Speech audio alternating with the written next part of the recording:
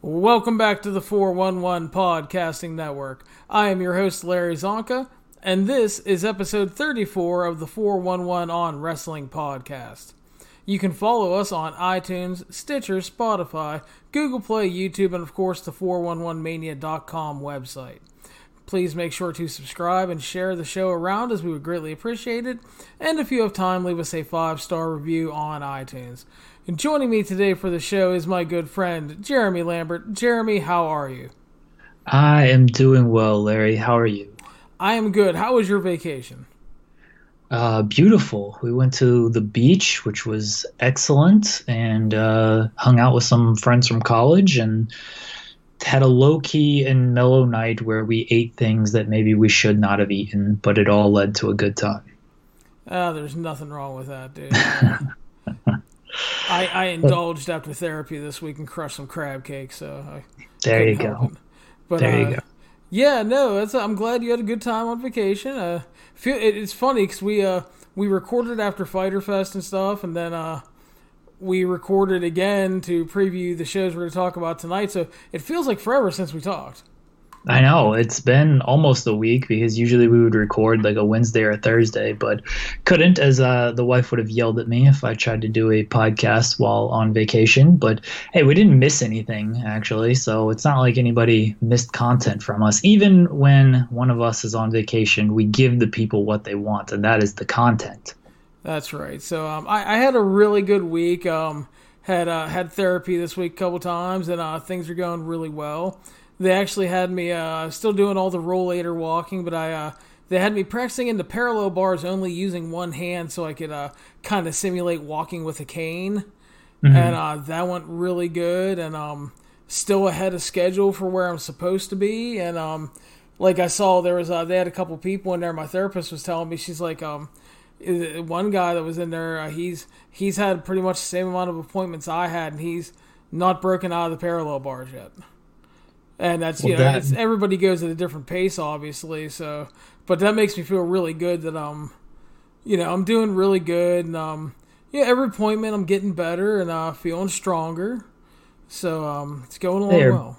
They are burying this poor soul without him knowing it to you. I know. Kind of felt bad. But I'm glad the late night training sessions with one Daryl Takahashi have been paying off in spades at therapy for you. I see you post the pictures of the hot nurse, so those are always enjoyable. I appreciate your updates, and I'm glad you're doing well. Really, I just want pictures of the hot nurse, so you satisfy two needs there for me when you post those updates. But no, I'm glad things are going well. And again, your goal is so we can go to WrestleCon or WrestleCade, whatever the hell is going on in Charlotte in the end of November. I know, yeah, I'm getting there, man. It's going really good. Like I said, it's funny because I'm sitting there and I'm just I think one of the cool things I posted about this on Twitter and stuff is what's really cool is like Alex, my youngest daughter. For those of you that don't know, she's 7. She ends up coming to most of my appointments, and it's actually really cool because she's really motivating, number one, but I think it's also teaching her a really good lesson that, like, yeah, I mean, life is kind of shitty and everything, but, like, just because this happened to me doesn't mean it's, like, this horrible thing and I'm not going to walk again and stuff. And just the coolest thing is, like she's been helping me out in therapy because I do these exercises where I have to practice balance, standing and stuff, and throw, like, one of those really light inflatable balls like you buy for a kid to play in the pool with, like a foot wide. You throw it back and forth with somebody. And so she'll do that with me at therapy, which is really cool. I can imagine Alex being very supportive. Every time I've been over there, she is a blast and always wants to help out with anything she can. So yeah, I can imagine her being supportive at therapy and at home and just encouraging. So that's good to hear. Yeah, and I'm telling you, dude, I'm not gonna lie though. Like the first day she was there, she totally made me cry because it was like the first day I really got to get up and start walking in the leg and stuff. And I was walking into parallel bars, and she's sitting over there with Christy, and she's just kind of watching, really big eyed. Like I don't know if she was expecting me to fall down or whatever, but she was just really watching intently. And I started walking in the bars, and she's 7, so you can't expect her to have good volume control, but she just yelled out, "Daddy's walking again." Oh. And it just kind of crushed me in a way, but it also it just kept making me realize why I'm doing it. And I go there some days, dude, and we talked about, I don't sleep really good sometimes, and goddamn, I am tired when I get there, but watching her, just kind of watching me, and she likes to follow me around when I'm doing laps around the gym and stuff, and she's just telling me, "You're doing really good, Daddy," and it's it just really means a lot, and it just reminds me I can't really worry about being tired and sore and all that bullshit, because I keep hearing from the therapist, there's people that get a prosthetic leg, and the guy from the prosthesis place told me about, they had a guy, a guy with money, and he lost a leg, and so he paid for his own prosthetic leg because he wanted the top of the line shit.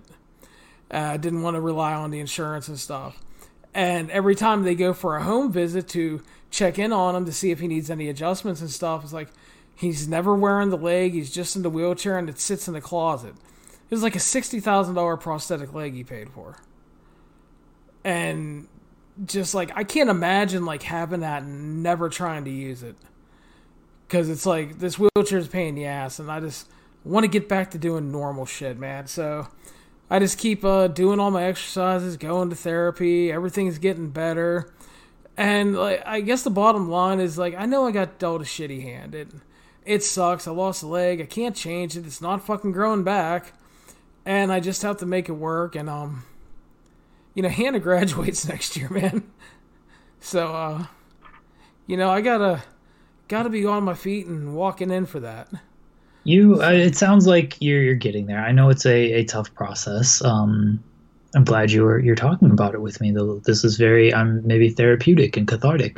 I know it's a tough process, but I see the updates. We talk about it when we're on the air, and it sounds like you're doing well based on, even what the therapists are telling you, you're doing well. And I know it's a very shitty situation, but I feel like you've handled it in stride, and you realize the steps, no pun intended, that you need to take to take those steps. And I'm proud of you. I really am, and I don't know if I say that enough, but I truly am proud of you.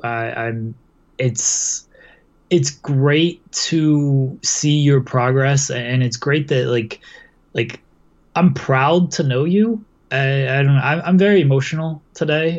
If anyone saw my post on Twitter, I'm having a tough time with a lot of things, and people like Larry are an inspiration to me to see what they go through and how they battle. And I truly mean that. You are an inspiration to see everything you've gone through, and to see where you're at now, and to see that you keep making progress going forward. And I'm glad to call you a friend.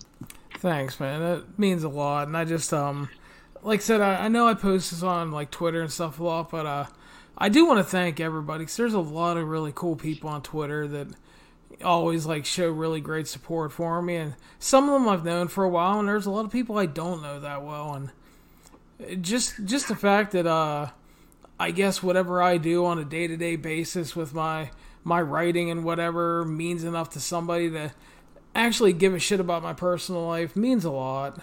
And and it's just it really helps. It really does. Yeah, that's the cool thing about Twitter, actually, is I don't always like their algorithms and shit, but I remember posting earlier this year, hey, I'm 1 year sober today. And people who I don't follow tweet messages, and they're hey, this popped up on my timeline because someone else liked it or replied to it. And it's congratulations, good job, I'm so and so years sober. That's awesome. It's it connects people to there's good on Twitter. It can be a shitty place, it most certainly can, but there's plenty of good on Twitter where people you don't know just kind of reach out, and whether it's a or a reply or whatever, they just say hey, good job, or it makes you feel good. So yes, Twitter can be an encouraging place if you just have the right filters and mutes on. That's true. But before we get into the stuff, real quick, funny therapy stories. They always have me. I always ride a bike when I'm there. It's a sit down exercise bike with the with the arm gimmicks and stuff, you know. So I sit there and I'm riding, and so since I have the prosthetic leg, they have to make sure they strap in that foot so it doesn't slide off. Because I can put pressure on it and everything, but obviously I can't feel it, you know, the foot pushing on the thing. So the therapist is like cranking on the thing. She's strapping me in. She goes, "Oh God, is that too tight? Does it hurt?" And then she stopped and looked at me. She goes, "I just asked you if your prosthetic foot hurt." And I laughed. It was just little funny moments always like that, helping therapy. So, but yeah, no, it's been going really good. I'm really excited. I got therapy again a couple times this week, and I pretty much go 2 times a week, sometimes 3. And so I go back tomorrow and hit the walk-in and just trying to keep making progress, and that's it's a good thing. So I guess that's a little personal update there, and so we are going to get into the show now. Thank you guys for listening to that, and again, thank you for any support you showed me. I greatly appreciate it. We're going to talk about, first of all, the G1 Climax, New Japan Pro Wrestling, Night 1 in Dallas show. Jeremy got home late, so he missed the opening tag matches, so I'll discuss those, and then he will chime in on the G1 matches and give his thoughts. So we started off the show, Jeremy. It was the Guerrillas of Destiny versus Roppongi 3K. Guerrillas of Destiny won 6 minutes, 55 seconds. Good match, way better than a normal Guerrillas of Destiny match. They seemed to be having fun. They were motivated, had fun kind of tossing the little guys around, but there wasn't any bullshit. There was no Jado at ringside. So it was just really fun, and was a good opener that served its purpose. Crowd seemed to like it. Nice start to the show. Didn't overstay its welcome. So appreciated that. Combine the division, you coward, Gato. That too. I mean, I am all for that. We need to do something about the damn tag divisions. Moving on was Shota Umino and Big Tom Ishii versus Ren Narita and the wholesome wrestle lad Jeffrey Cobb. Ren Narita, your boy, and Jeffrey Cobb won the match. 7.5 minutes. Very good stuff. Tremendously fun. It gave us a really good heated preview for Cobb versus Ishii, which the crowd loved. They were eating it up. There's a great picture online with Ishii and Cobb facing off. And in the background, you see like the entrance ramp. And there's this black dude popping out with like the biggest smile on his face, like, shit's about to get real, man. He looks so happy that these big lads are about to kill each other. It's like the greatest photo. But really good. Umino and Narita got some good time to shine. One of the coolest spots was Umino hit just a basic suplex on Jeff Cobb. But they did this great fight spot over it. And when he hit it, the crowd popped for it so big, because they made it look like a big deal when he actually hit it. But just very good. Best match on the undercard. Ishii and Jeff Cobb are going to fucking kill each other next week, and it's going to be great. I assume the great Ren Narita pinned Ishii in this match. You would be horribly wrong. But Jeffrey Cobb hit the Tour of the Islands to finish Umino. But no. Wrong call. Narita and Umino looked really good. It was nice to see them shine here and get a little bit of run. Next up, Hiroki Goto, who is in really good shape right now, and Yoshihashi defeated Jay White and Chase Owens 840 via pin. Another good match. It was hyping Goto and White for next week. Gave Goto some momentum heading into the G1. Chase Owens was really good in this match, and Yoshihashi was Yoshihashi. Yeah, I would imagine Yoshihashi wasn't very good. I heard Goto got a pretty big pop, which is good to hear, as he has another strong in-ring G1 where people think he's going to do something and then ends up somewhere in the middle. Yeah, he's in great shape, though. He's looking really good, so kind of hyped for his G1. Next up, Jushin Liger, Juice Robinson, and Toru Yano defeated Shingo, Bushi, and Tetsuya Naito 8-18 via pin. Another good match previewing Naito and Yano, as well as Juice and Shingo for next week. The Naito and Yano stuff, the fans just fucking adored. They loved Liger, but the Juice and Shingo shit was really good. They had some great reversal spots, including Shingo countering the Pulp Friction and the Noshigami and stuff like that. Just they looked really good. I think they're going to have a potentially really great match. So I'm looking forward to that. But good stuff, and Liger got his music played at the end as he's, wrapping up his career, which, again, is sad to see. And on that note, I got to say, I hated that I didn't get to go to the PWX show to meet Liger today. That fucking killed me. But I got to say, man, they dropped the ball. They had Liger on this show and Brian Pillman Jr. on this show. And they put them in different matches. Like, everybody keeps saying they need to run Liger and Brian Pillman Jr. before he retires to play off of the Liger-Brian Pillman feud in WCW. And that was a big opportunity that they could have advertised and done, and I don't know. I kind of think they dropped the ball on that one. I wonder if there are outside circumstances that would not allow them to do that. Because I agree with you. Like, that's a match that should be done before Liger retires. And maybe Liger knows it, and maybe Brian Pillman Jr. knows it, and maybe they want that on a bigger stage than a PWX show that no one is going to see because if that's the case and we get it on a bigger show, like, it'd be great if they threw it on, like, next up they announced that New Japan is running the East Coast, Boston, New York, and Philly on September 27th, 28th, 29th, I believe. And you know what? Maybe they're going to run it on a show like that, which would be great. And if that's the case, I'll forgive them. They're going to what, the Hammerstein one night and ECW Arena, technically in the ECW Arena, yeah. Yeah, so like you do that at Hammerstein or ECW Arena, like that's a good venue for that match, and it might take place in somewhere else. Like, I don't know MLW's relationship with New Japan. It seems like it's probably fine. Maybe MLW is able to coax New Japan into letting them do this match. I feel like it's a match that really has to happen and needs to happen, but it needs to happen on that bigger stage where people can actually watch it. And if that's the case, like, great. But if this match doesn't happen and PWX just completely botch this, then yeah, that's a bad look for them. Yeah, because I want to see, because Brian Pillman Jr.'s come along really good, and I think it'd be a great throwback. And it's just something nice on the Liger retirement tour. I know people have tried to put it together, but like, in theory, I think it could happen in MLW because Liger has the ability. He can pretty much work wherever the hell he wants with his contract. But I don't know if New Japan would be super keen on it due to the relationship with ROH and everything. But yeah, I hope it happens. I just think it would be cool. I'm not saying it's going to be this, like, epic match, but I just think it would be cool to see and something nice for the Liger retirement tour. Agreed. So... And now we move on to the G1 Climax matches, Jeremy. We started off, Lance Archer defeated Big Match Willie Ospreay, 18-17 via pin. Your thoughts? It was everything we were expecting and then some. Lance Archer worked his ass off. Will Ospreay is probably the wrestler of the year at this point. They had some good callbacks to their New Japan Cup match. Ospreay does so good at selling and putting Lance Archer over as a real, like, killer, and he looked like a killer in this match.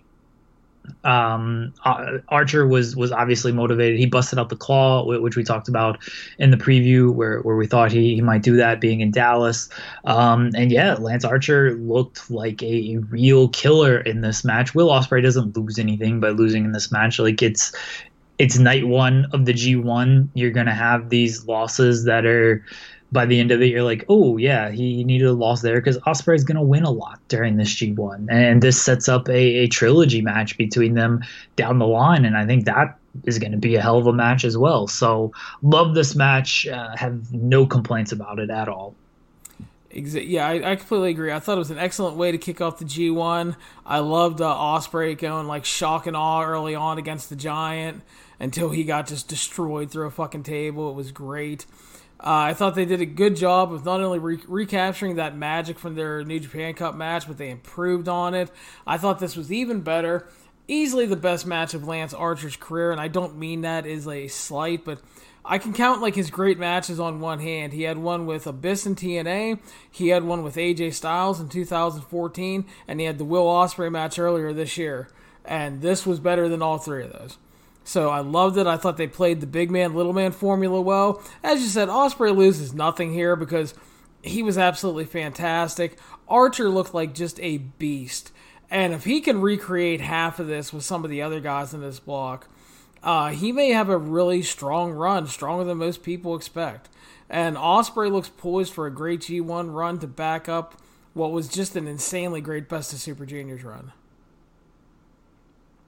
Yeah, Ospreay, I mean, he's going to be, I told you, I've said this many times, he's going to have a great G1, and it's going to solidify his position as the best in 2019, because between his Best of Super Juniors run and his G1 run, his match list is going to be like, no one's just going to be able to top it. Guys will come close. Okada will have great matches. Omega, like Moxley's on a nice little run right now. Tanahashi's always there. Naito, but none of these guys, and then you go even to NXT and like Pete Dunne and Adam Cole, Johnny Gargano, like all these guys are having great matches. But as far as just high quality and consistent high quality, and even like volume, because there's a lot of G1 and Best of Super Juniors matches, whereas a guy like Johnny Gargano is only really wrestling on takeovers, and there's only 5 or 6 of those a year. So okay, he's having 5 or 6 great matches. Like Ospreay's doing that in a month. So Ospreay, to me, like he's gonna solidify his spot as the top wrestler in 2019 with this tournament, and this was just step one. Not only that, he's gonna solidify his space as the top foreign star in New Japan as well. I mean, everybody was extremely worried about losing, the quote unquote best bout machine, Kenny Omega, and I mean, Will Ospreay is like, fuck it, put me in, coach, So I mean, yeah, it's he's having just a great year so far, and the G1 could be just a super special year for him because he had a small run in the New Japan Cup, he won Best of Super Juniors. If he has a really strong showing with just a run of great matches here in the G1, wrap it up, man. I mean, it's and I'm sorry, I know there's some people out there that like to mock people like us talking about Ospreay being the best wrestler in the world right now, but I mean, he just is, and it's not only in New Japan. Like, I caught his fucking, he had a match with A-Kid in Spain that was just insane, and I know I keep hearing from people he had some really good tag stuff in progress, which I haven't seen. At the Australian show, he had an excellent match with Robbie Eagles, and it's just, he's just putting it out there, dude, and he, pretty much never fails to deliver. No, Ospreay he's amazing, and not to bag on Lance Archer, but you said it earlier. You look at his track record; he doesn't typically have good matches, and Ospreay has now gotten like 2 excellent matches out of him, and maybe Archer goes on to have a really good G1 run, and he's just peaking very late in his career. But there's no doubt that Will Ospreay plays a big role into that, because Will Ospreay is just having great matches with everyone. Yeah, so it was really good to see, and it was, it's a great moment for Lance Archer too, because he put a lot of work into helping promote the show. He was in his hometown, and big win, and that dude was just fired to fuck up the entire match, and just he looked like a star in that match too. Which I can't remember the last time I thought Lance Archer looked like a legit star, but he did. And kudos to him, because a lot of people were like, oh, well, Ospreay just ran around him and carried the match. No. Lance Archer had a great fucking match. He was great. So, watch the match a little more closely. I mean, I love Will Ospreay, but that was not all Will Ospreay. That wasn't like Will Ospreay trying to carry Tai Chi in that one shitty match they had. So, this was just excellent stuff.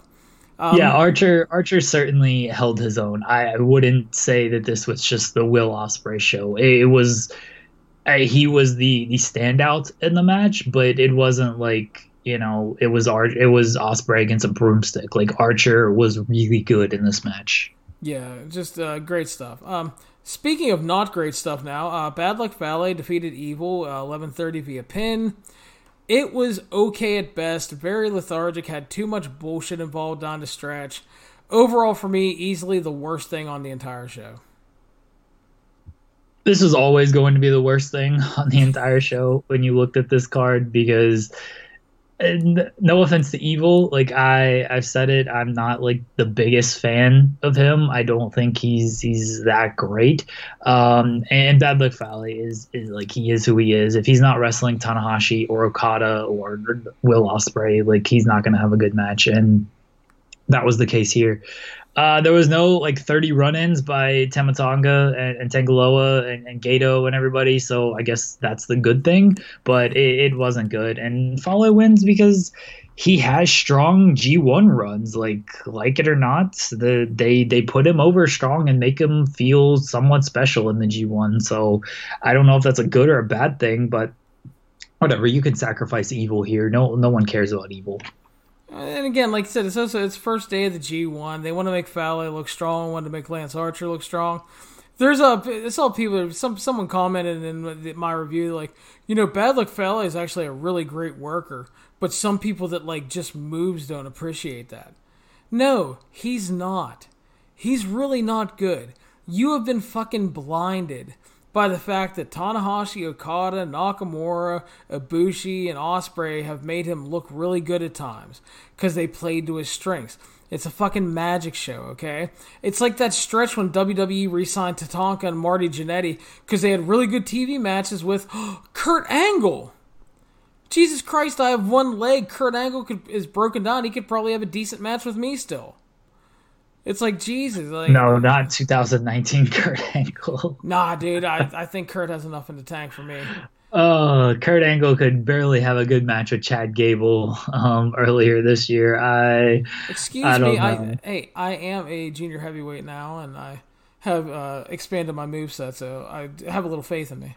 Fair enough. I think you would have to carry it. I definitely think 2003 Kurt Angle, or whenever he had those matches with Tatanka and Jannetty, that Kurt Angle could certainly have an outstanding match with you or anyone in the world. But 2019 Kurt Angle, different story. Yeah, but I mean, don't be fooled by the fucking dog and pony show, man. It's he's not good, but unfortunately, the fact that those guys got good efforts out of him has solidified him a job pretty much forever.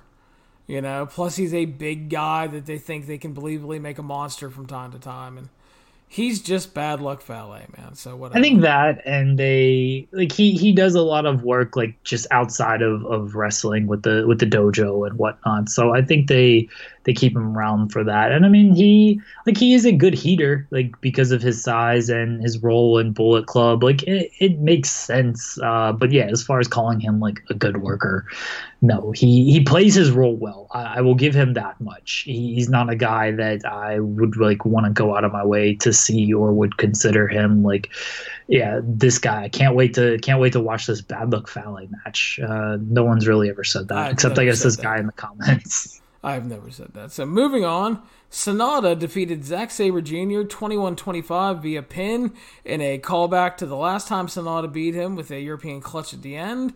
Your thoughts? Love this match. Love Zack Sabre Jr. Will always love Zack Sabre Jr. This match did not officially account because Taka was not there to do a proper introduction. I feel like that threw off Zack Sabre Jr. and he was not on the top of his game because of it. And this match should not count in the G1 record books. I think that's a fair point. I fucking miss Hype Man Taka so bad. I really do. And I don't want to say he's shows in Japan, but yeah, I really hope he's back for the shows. What is his arm in a sling? He's got a limp or something. Suck it up, Taka. We need to know when it is Zack Sabre time because the match was great. Sonata and Zack Sabre have very good chemistry, and as I always say, it's tough to have a bad match with Zack Sabre Jr. because of his technical ability. I might be in the minority on this. This is my favorite match on the show. I like this more than Ospreay and Archer and Tanahashi and Okada, just because I like Zack Sabre Jr.'s style of wrestling probably more than a lot of people. It's my favorite kind of style of wrestling, and not many people can do it well, but Zack Sabre is obviously at the top of the list of people who do it excellent. Yeah, and I don't think you're necessarily in the minority because outside of Fale and Evil, I've seen several people that have been, my favorite match of the show was Kenta and Ibushi. My favorite match was Sonata and Zack. My favorite match was Okada and Tanahashi. My favorite match was Ospreay and Archer. So I've seen a lot of people kind of split on 4 of the 5 G1 matches as their favorite of the evening. So I don't think you're necessarily in a minority. But yeah, it's I thought it was great. I thought it was filled with some really beautiful and crafty counter wrestling. Stylistically, these guys just click really well. I thought they had really great throwbacks to their previous meetings. And Sonata gets off to the big start with the win here. And Zack Sabre Jr. was pissed off post-match and tried to rip the referee's arm off. If Taka had been there, he would have won this match. I mean, very possibly so, but unfortunately for him, he wasn't. I did like afterwards, Zack Sabre Jr. was cutting his interview in the press conference area and said, trying to have a beautiful technical wrestling match in front of an American crowd is like reading Shakespeare to a dog. And it was a funny line, but the thing is like, he probably hated saying it because like the crowd really liked the match. But like, yeah, he's such a great dick though. So yeah, good stuff. And another great G1 match, 2 for 3 on those. Next up, Kenta defeated Kota Ibushi at 2050 via pin. Your thoughts, Jeremy? We were gonna see if Kenta was back here, and I was never worried about Kenta in this match. Like we've kind of talked about, I'm more worried about Kenta 3 weeks from now after he's gone through the G1, because we will have to see how his body holds up. Like he's had time off since his last match on 205 Live. He was always going to be motivated. It's tough to have a bad match with Kota Ibushi. I thought Kenta looked good. I thought Ibushi looked good. I liked the match. I'm not going crazy over the match. It wasn't slow, but it just felt like it never kicked out of that first or second gear. Like they beat the shit out of each other, and like it was very hard hitting striking. Like I really liked that it opened up like a legitimate like MMA striking battle. I thought that was very cool when they were trying to check kicks and parry punches and stuff like that. So like I liked the open. I liked the style that they wrestled. It just, I was waiting for it to kind of just kick up to that next level, and it never did. But I like that Kenta just won clean with one GTS, and that was that. Like it was good. I'm not saying this was a bad match by any stretch of the imagination. I've seen a lot of people divided on it too, like where people have said like this match was terrible, and other people are calling it a match of the year contender. I fall on the side to where like if I'm rating it out of 10, it's probably a 7.5 out of 10 for me. So drop that down to whatever that would be in star ratings. But yeah, I enjoyed the match. I liked the style. I guess I was just waiting for that next level, and it never got there to me.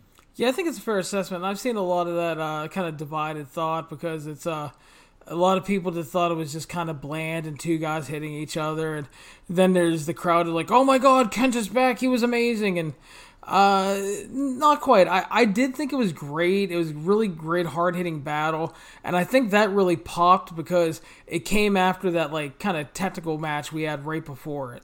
So 2 completely different style matches, which made both stand out. And I'm not rushing to say Kenta's back fully, but I thought he had a really great showing. Made me optimistic for the rest of the tournament. But again, like you, I am concerned about 2-3 weeks from now. Is he still going strong? Is he still healthy? Is he banged up? Is he slowing down? But I thought that the dominating performance and win over Ibushi was the right call here, because Ibushi's going to have a really good run in this. He can easily come back. And then again, here's the thing too, is like you have to look forward to it. The Kenta win, if you think about it, let's just say for argument's sake, if Ibushi happens to win the G1, he has to defend the briefcase. And right away, you have Kenta set up to challenge him for that. So this was done for a reason, probably. Also, the Sonata went over Zack Sabre Jr. because I think we'll get Sonata and Zack Sabre Jr. at the Royal Quest show for the Rev Pro title. So again, the wins and losses aren't done for no reason here. But I thought it was great. I thought Kenta wasn't. Again, he's not like Kenta of old, but I thought he looked really good.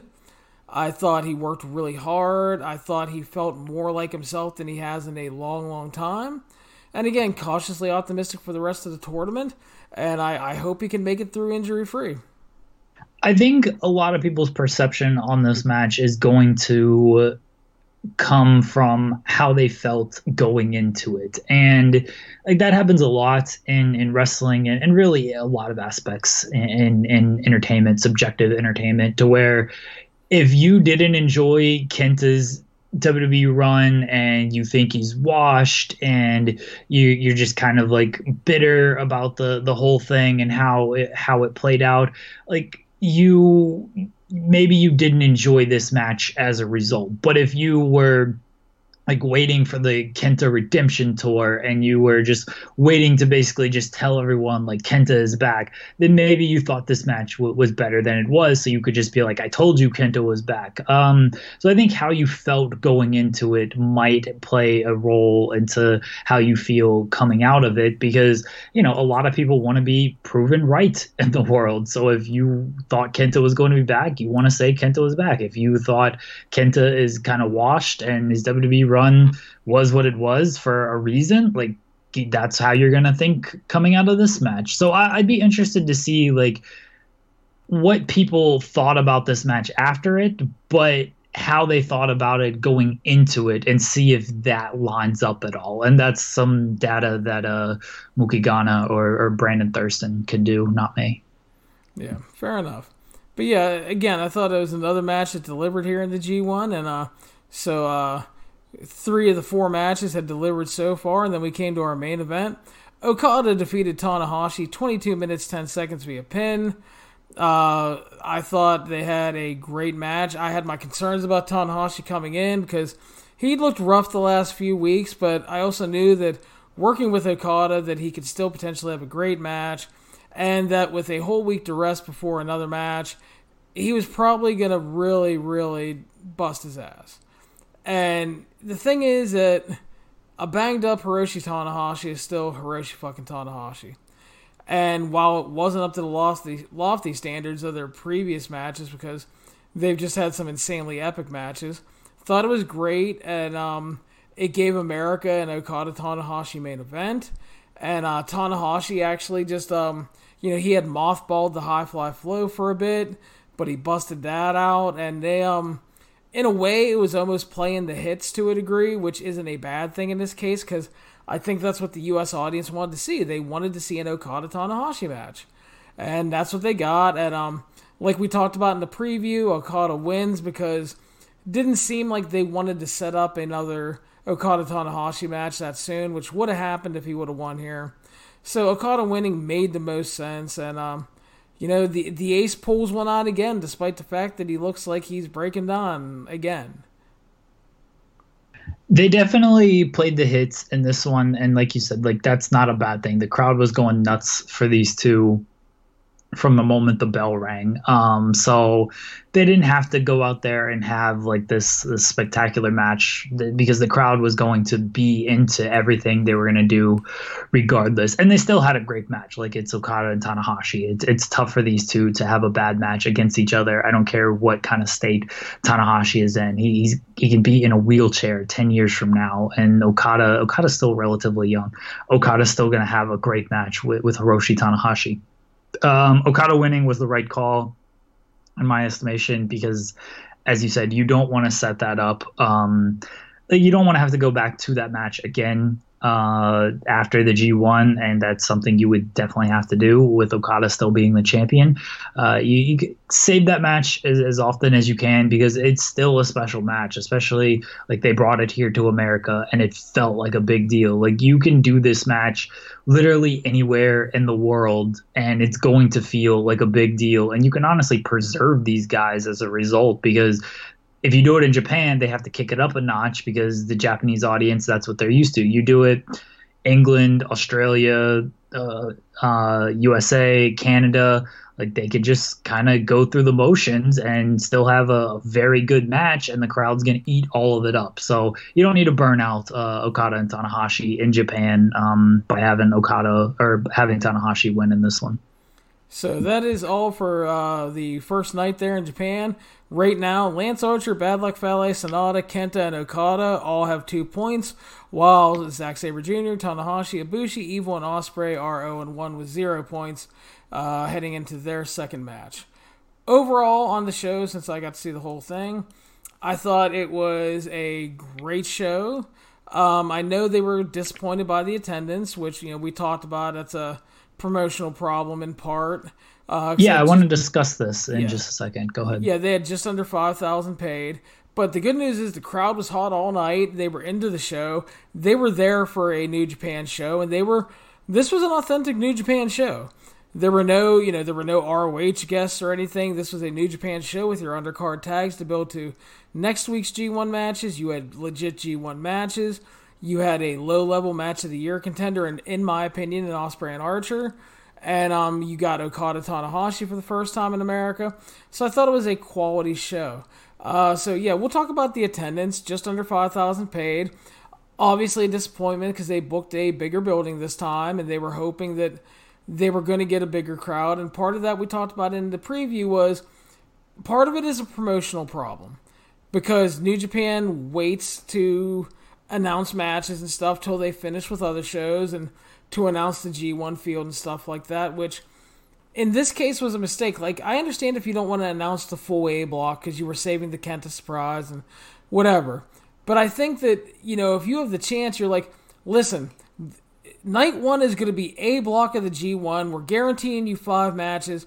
And right now, a month out, we're promising you the main event of the show is going to be Hiroshi Tanahashi versus Kazuchika Okada, who normally face off in the last night of the G1. I would have done that. But I think the other thing a lot of people aren't considering is AEW has run a couple shows already this year, and a lot of their fans are fly-in fans. And the success of the past New Japan shows has been heavy fly-in crowds. So this year, you already had people flying in to see New Japan for the G1 Supercard, and then you have a lot of those same fans who were flying in to see like Double or Nothing and stuff. So the fly-in fan money is being stretched out further. So it's like it's just a cascade effect. Things are going to get a little less. And that's part of the problem. Plus, which another thing we also talked about, you lost Cody, Omega, and the Young Bucks. And I know people don't like to give them credit, but they were big reasons that the shows drew really well in America. You lose those guys, people now know they're not going to be there, and that they can see them somewhere else. Money gets diverted other places. So there are several reasons why the attendance wasn't as good as they had hoped. But the good news was that, like I said, the crowd was hot all night. They were there to see a New Japan show. They got it, and they seemed very happy. And I will let you talk now. Not announcing Okada against Tanahashi certainly hurt.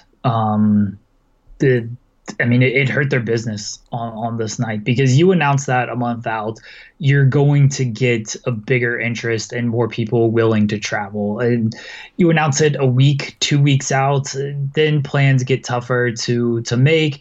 And like you said, AEW has done 2 big travel shows this year. Fans obviously came from around to go to Vegas. Fans are traveling around to go to Chicago. And wrestling fans, don't always have the most money, especially if you're going to keep traveling around to see all this events. You even got to take it into account WrestleMania weekend and shit, even the Chris Jericho cruise this year. So there's more traveling events than ever for wrestling fans. And if you don't give fans a reason to make that travel, they're not going to do it.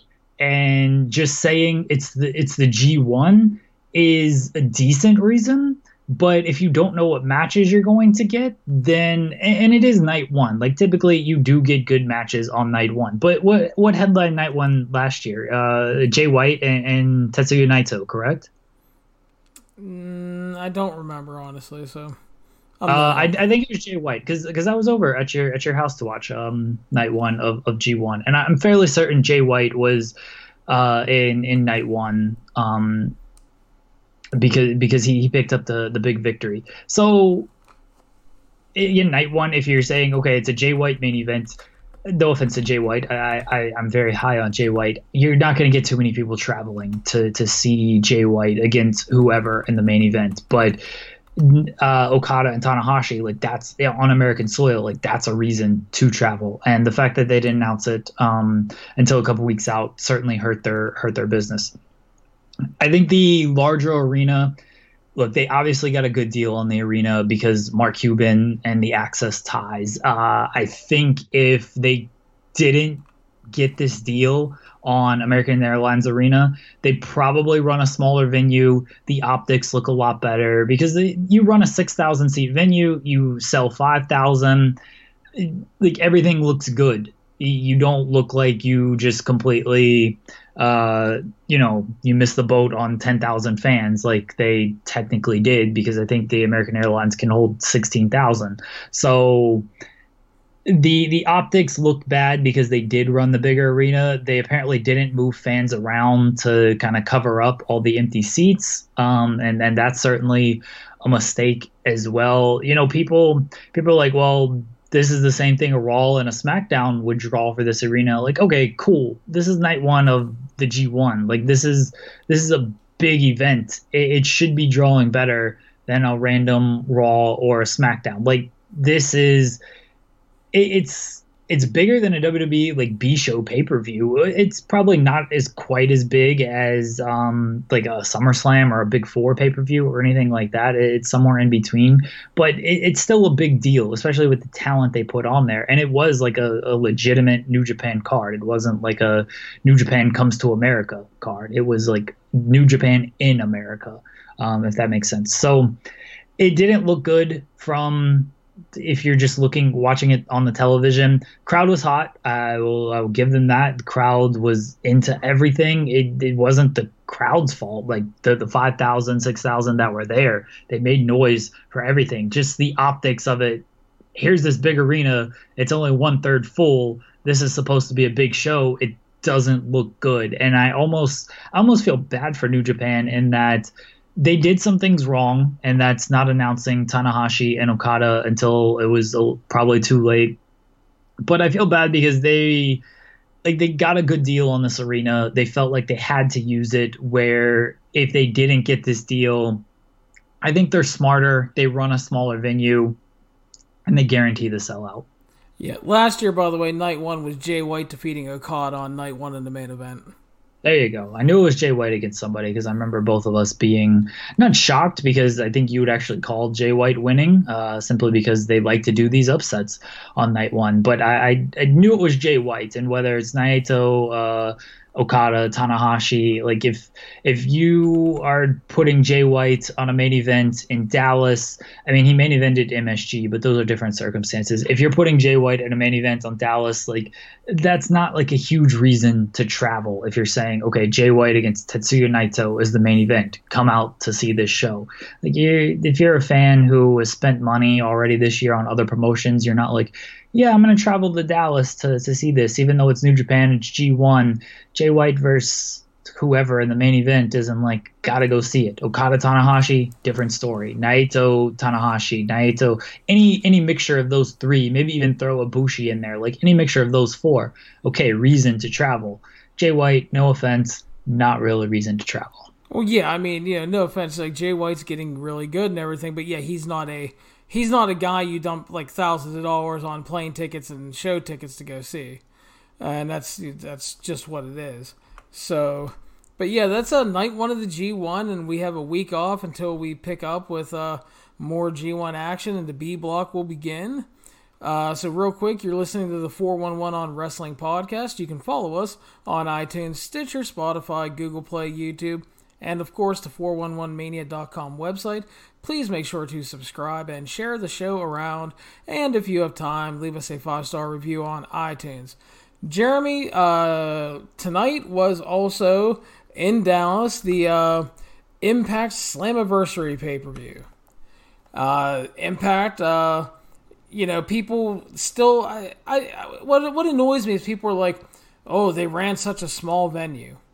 Well, you know what? Again, like we just talked about the attendance stuff with New Japan, Impact is at least making smarter moves now. Because older TNA, and then when it became Impact, they would still try to run some of these bigger arenas. And it looked like shit. They didn't sell a lot. The sound didn't travel well. And then you're spending a lot of money on these buildings. So yeah, they're running like 1,000-seat venue or whatever. And hey, you know what? They reportedly sold it out. It looked good on TV, and the crowd was into the show. So I don't see it as a problem. I don't know about what you think, but I don't see that as a problem. No, it's better to run a smaller venue, sell it out, have the crowd be into everything than, like we just said with New Japan, run a bigger arena, get 1/3 of the building full. Okay, the crowd might make noise, but the optics just look bad. Yes, they're running a small arena. It does, maybe that doesn't look good to some people, and like, oh, like this arena is so tiny. Let's be honest about Impact's position in professional wrestling right now. They are not the number 2 company in America. They are on a fucking network that shows commercials for the 30 minutes, for the final 30 minutes of the show.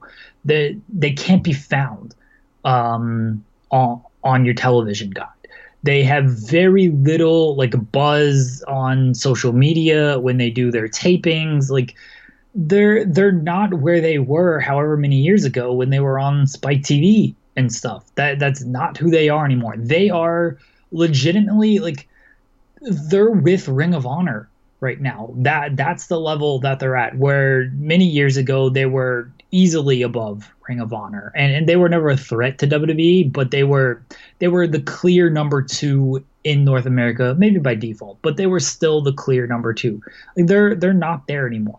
They are grouped in, like it goes WWE, AEW, and then it's just a group of independents who play their role, and that includes TNA or Impact, that includes ROH, like, and then like that even kind of includes like Evolve and promotions like that.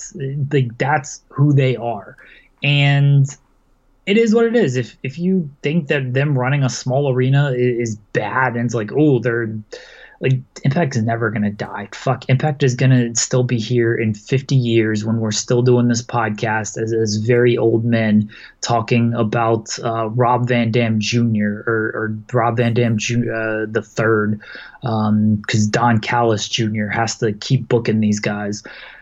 Impact they are who they are. They run in the small arenas. I don't have an issue with it.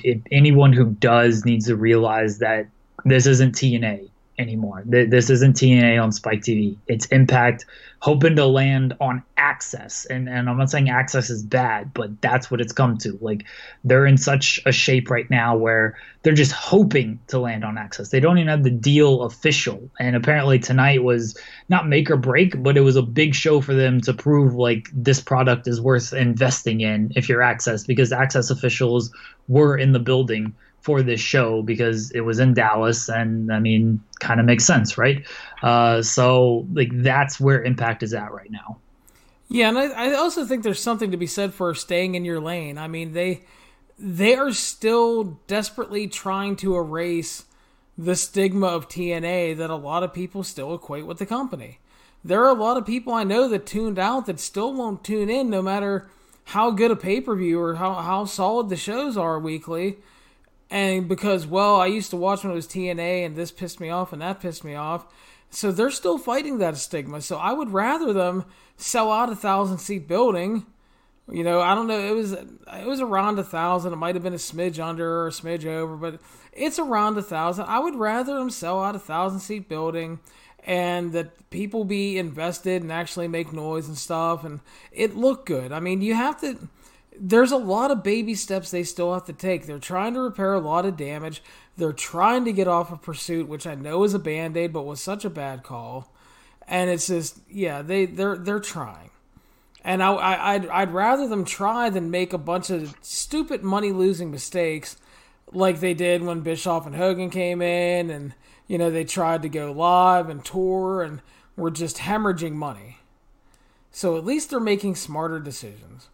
So we will now talk about Impact Slammiversary 2019. Opening match, Jeremy. Willie Mack defeated TJP, Trey, and Jake Christ. Your thoughts? It was fine. It was added late because they just wanted to get more guys on the show, and there's no problem with that. It was a nice little sprint. Willie Mack winning was certainly the right call. That's a guy you should be investing in, honestly. Like, you should be investing in Willie Mack. This guy is very charismatic. He's a good worker. He should be higher up on the card. TJP is whatever. Trey is fine, but he's part of a group, and Jay Christ is also kind of in the same position as Trey. Willie Mack has single star potential, so they made the right call having him win. Yeah, I thought it was a good and fun opener. It was all action. It was a sprint, just under 10 minutes. I agree with you. I thought Willie Mack winning was the right call. And it was a fine way to get these four onto pay-per-view because they've been really good on TV. So, yeah, I mean, reward them with a pay-per-view spot, and that's fine. Hopefully they follow up the Willie Mack win on TV and start doing something with it to make it really worth it. And, yeah, but, I mean, I liked the match. Thought it was a good way to kick off the show. Had a good energy to it, more importantly, too, I think. Yeah, for sure. They showed highlights of the North winning the tag titles at Friday's Bash at the Brewery special. And that led to our tag team title match. Champions the North defeating LAX and the Rascals 7.5 minutes via pin. I thought the match was going really good and had potential to be great. And then Santana got hurt. Looks like he re-injured his previously injured knee, and that took him out for the rest of the match. So they had to scramble a bit, and the North ended up retaining at the end. LAX losing the titles and losing here. Jeremy, number one, are they on their way out? I would think so, because I don't know if you do a title switch at a Impact Plus special if these guys have committed to you. But maybe, that's part of Impact's, kind of plan is, hey, let's have them lose. That way the speculation is still up in the air that maybe they're going to leave, but when they stick around, it'll be a big deal. If nothing else, it's a safety for Impact to where if they leave, they leave. You got the titles off of them. They did business. Everything is good. And if they stick around, okay, you kind of put the North over a little bit. Like, LAX's reign wasn't going to live on forever. And then they can get the titles back if they're sticking around or if they end up committing. So I don't think it was a bad thing. Like we talked about in the preview, like having the Rascals win here would have been probably the correct call. Is certainly if they were leaving, but even if they weren't, like keeping the titles on the Rascals putting the titles on the Rascals isn't a bad move. They just decided to put the titles on the North at Bash at the Brewery. That's the call I'm more questioning of, like, no offense to the North, but like, why did you do that title switch there? Why didn't you just have the Rascals beat LAX on this show? Because that had been a well-built match. The Rascals got the dusty finish victory over them on Impact. Like, if they had won here, and they'd proven to have good chemistry where you could just have a banger tag team match, and this match certainly wasn't that.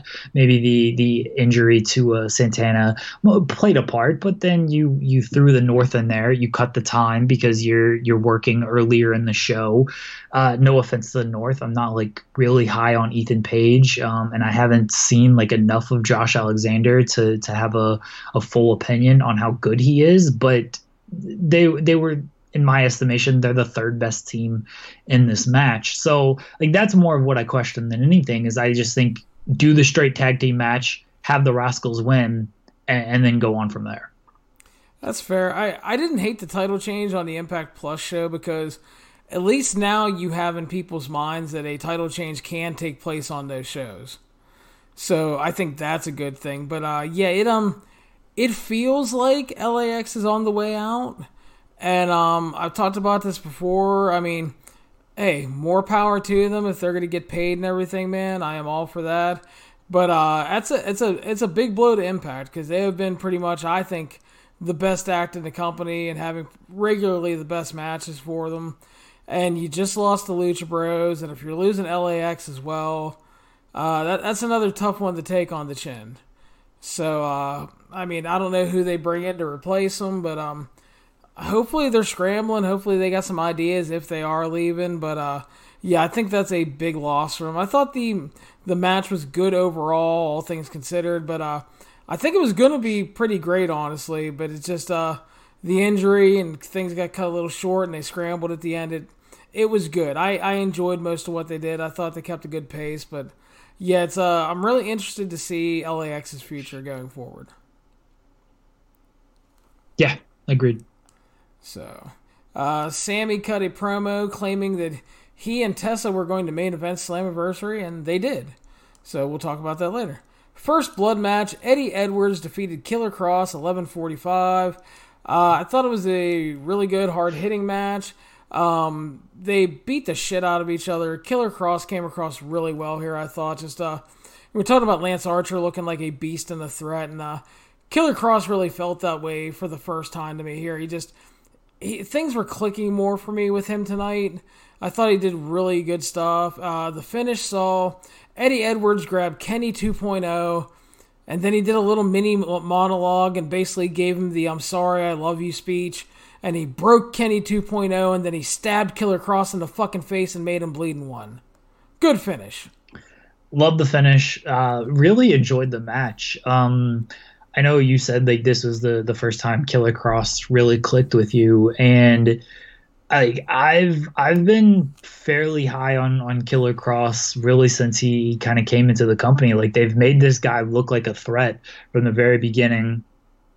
Anyone who watched him at Bloodsport kind of saw like, hey, this guy has a diverse game. He hasn't gotten to show it off a whole lot in Impact. See, that's been my problem with him. Like, I agree. I love the Bloodsport match he had.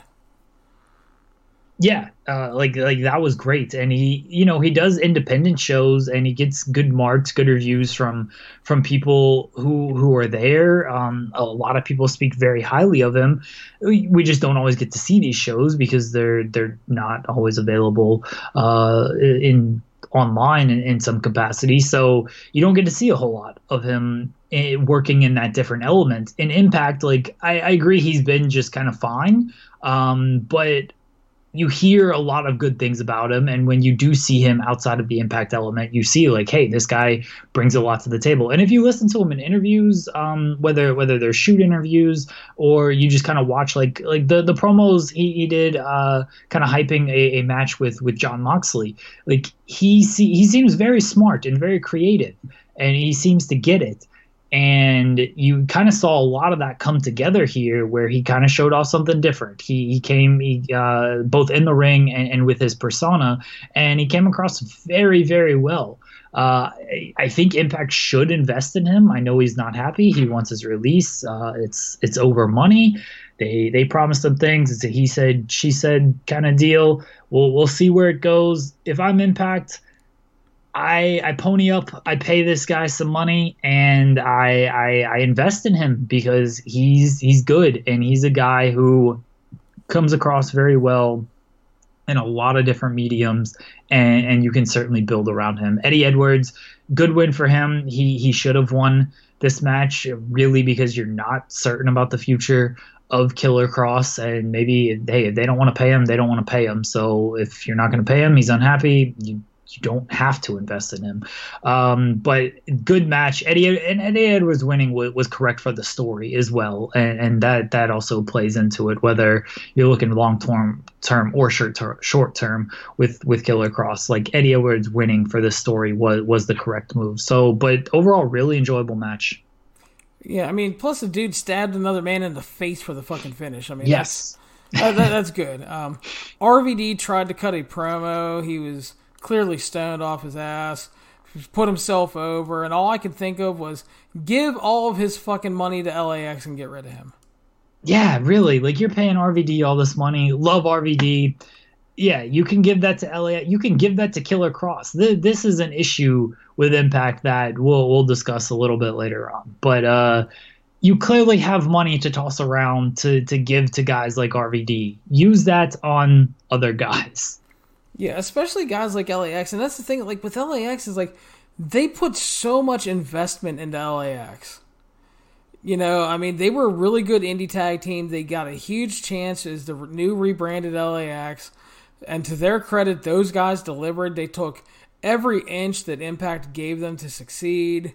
And they did. They were great. And you talked about, especially last time in the preview, that Impact has done a really good job of, like, you know, hey, you're the champions and we've given you a lot. And it feels like they've tried to do what they can to try to talk them into staying. But, you know, these guys are family men and everything too, and there's going to be a point that, you know, especially, you know, Santana, I mean, his knee was dinged up before. If he's hurt, I mean, there's a point where you got to make money and make sure you take care of your family too. So I won't blame them if they leave, but I mean, if you're Impact, you just got to do everything you can to try to keep those guys. And I hope they stick around because I really enjoy them at Impact, and I don't know if they're going to be the same if they go elsewhere. I mean, people are like, well, they could go to ROH and face the Briscoes. Yeah, that's like one great match. Oh, they're not going to ROH. Well, I know, but you know what I mean? But people say that, but I'm like, yeah, there's one great match for them. Maybe two if they face PCO and Brody King. And then what? Like the fucking bouncers in the Kingdom? Get the fuck out of here with that. I mean, AEW has a loaded tag team division, and I'm almost afraid they'd get lost in there with all the tag teams. NXT, WWE, they're throwing money around. They definitely get paid, and I'm sure they'd have an NXT run, but then, like, you're great in NXT and you make the main roster, and then you're doing fucking back shaving segments. LAX, I don't think money, when it comes to Impact and LAX, is going to be, like, an issue as far as a fair offer. I mean, I don't know what the offer is going to be, but I think Impact knows they can't lose this team. They will offer them whatever they can. But at the end of the day, WWE and AEW can both offer more. It really just comes down to what LAX wants. Like, do they want to stick around in Impact? Probably take less money. I mean, definitely take less money. Maybe they make up some of that money with independent bookings, which they wouldn't be able to do with WWE or AEW.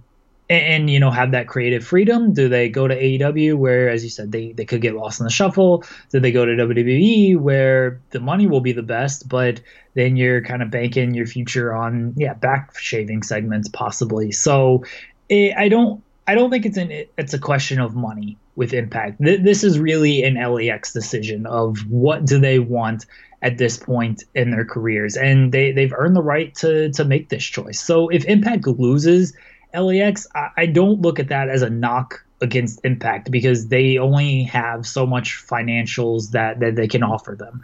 They've put them in LAX is in this position because Impact, in a way, put them there. It's the same thing as anybody else, that's been elevated by WWE. Like there's a difference between Jon Moxley leaving WWE and Shawn Spears leaving WWE. I mean, I guess AEW was pushing Shawn Spears, but one guy was announced as, hey, he's part of the Battle Royal. The other guy is attacking Kenny Omega and Chris Jericho after their main event match. It's because one guy was a star in WWE, the other guy was barely on television. Now it's the same thing with Impact. It's almost a double-edged sword of we made these guys and, we did everything in our power to get them over, but now they have the power to make a choice and they could show up on a different program and be even bigger stars. So Impact has done everything right by LAX. If they lose them, it won't be for a lack of trying. It'll be for being Impact and just not being able to compete with AEW and WWE. Yeah, I mean, I'm not going to say they didn't try. I'm just saying it's just I don't think it's a loss they can afford to take right now when you're trying to build momentum and, trying to make your own stars and stuff. But like going back to the Killer Cross thing, it's like you have to make decisions, and I'm sorry. It's like, for me, it's like, get fucking RVD the hell out of here. So, that brings us to the next match. Moose thankfully defeated RVD in a long 13 minutes and 55 seconds via pin. It was actually solid and better than I thought it was going to be, but it went way too long for an RVD match in 2019. My man moves in slow motion. Moose, I thought, looked really good. He worked hard and thankfully won.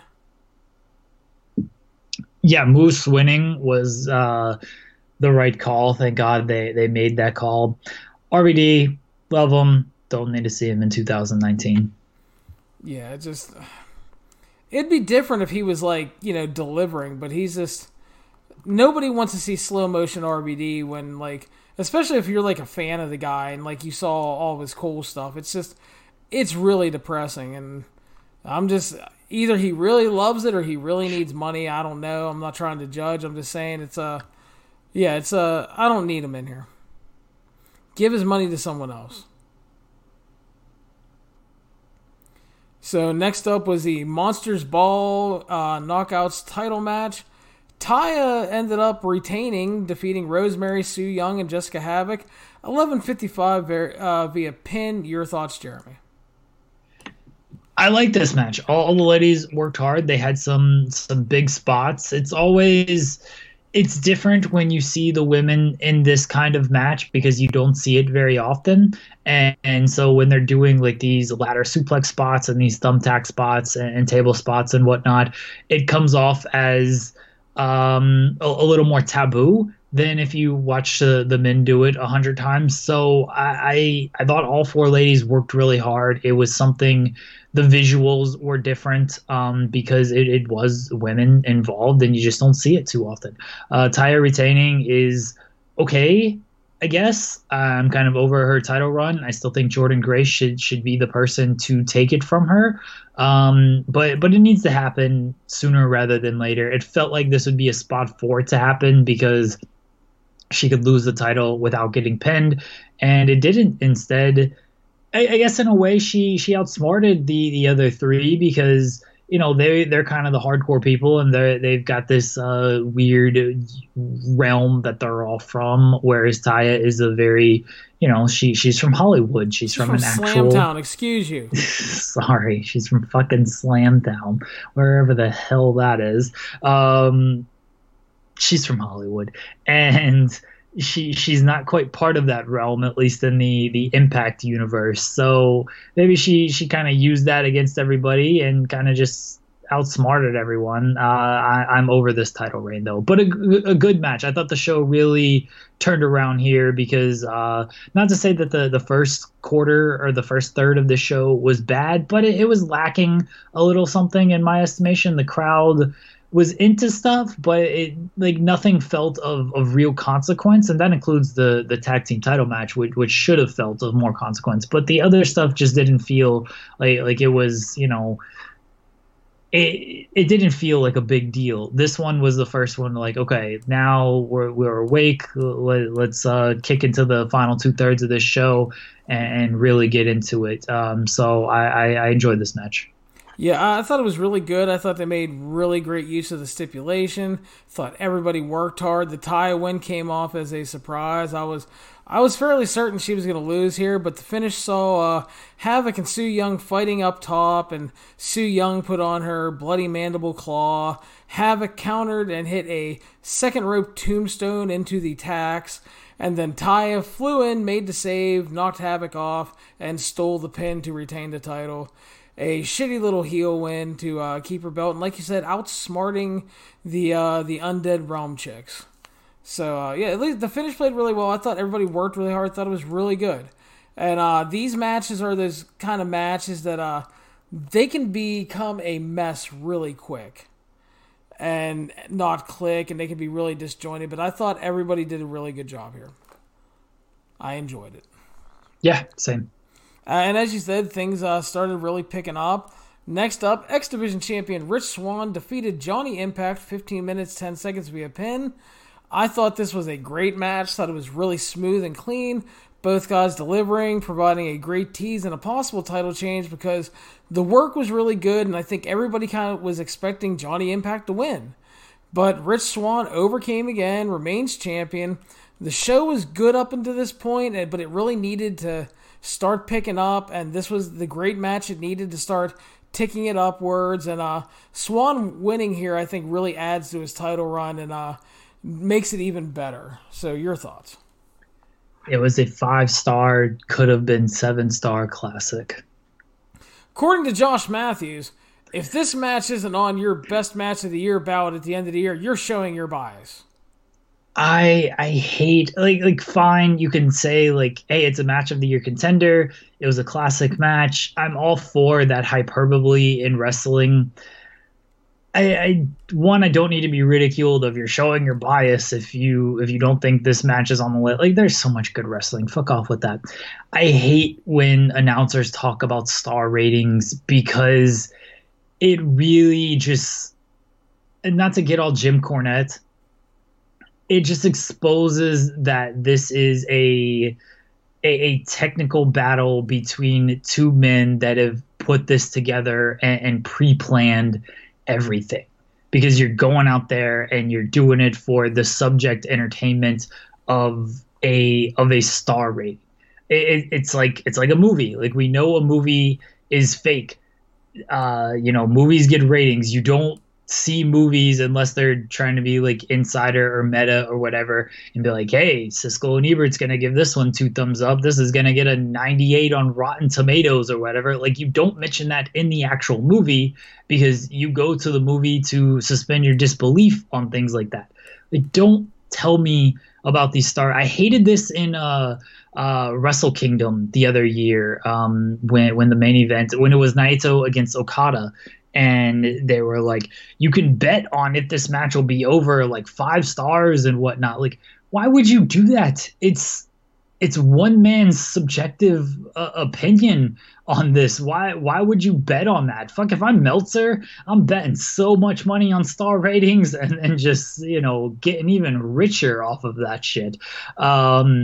I just don't like it. Don't talk to me about star ratings because it makes it feel like it's all an act and it's all a play and these guys are in it and it's trying to put on the best match instead of winning the match, which is what it really should be all about.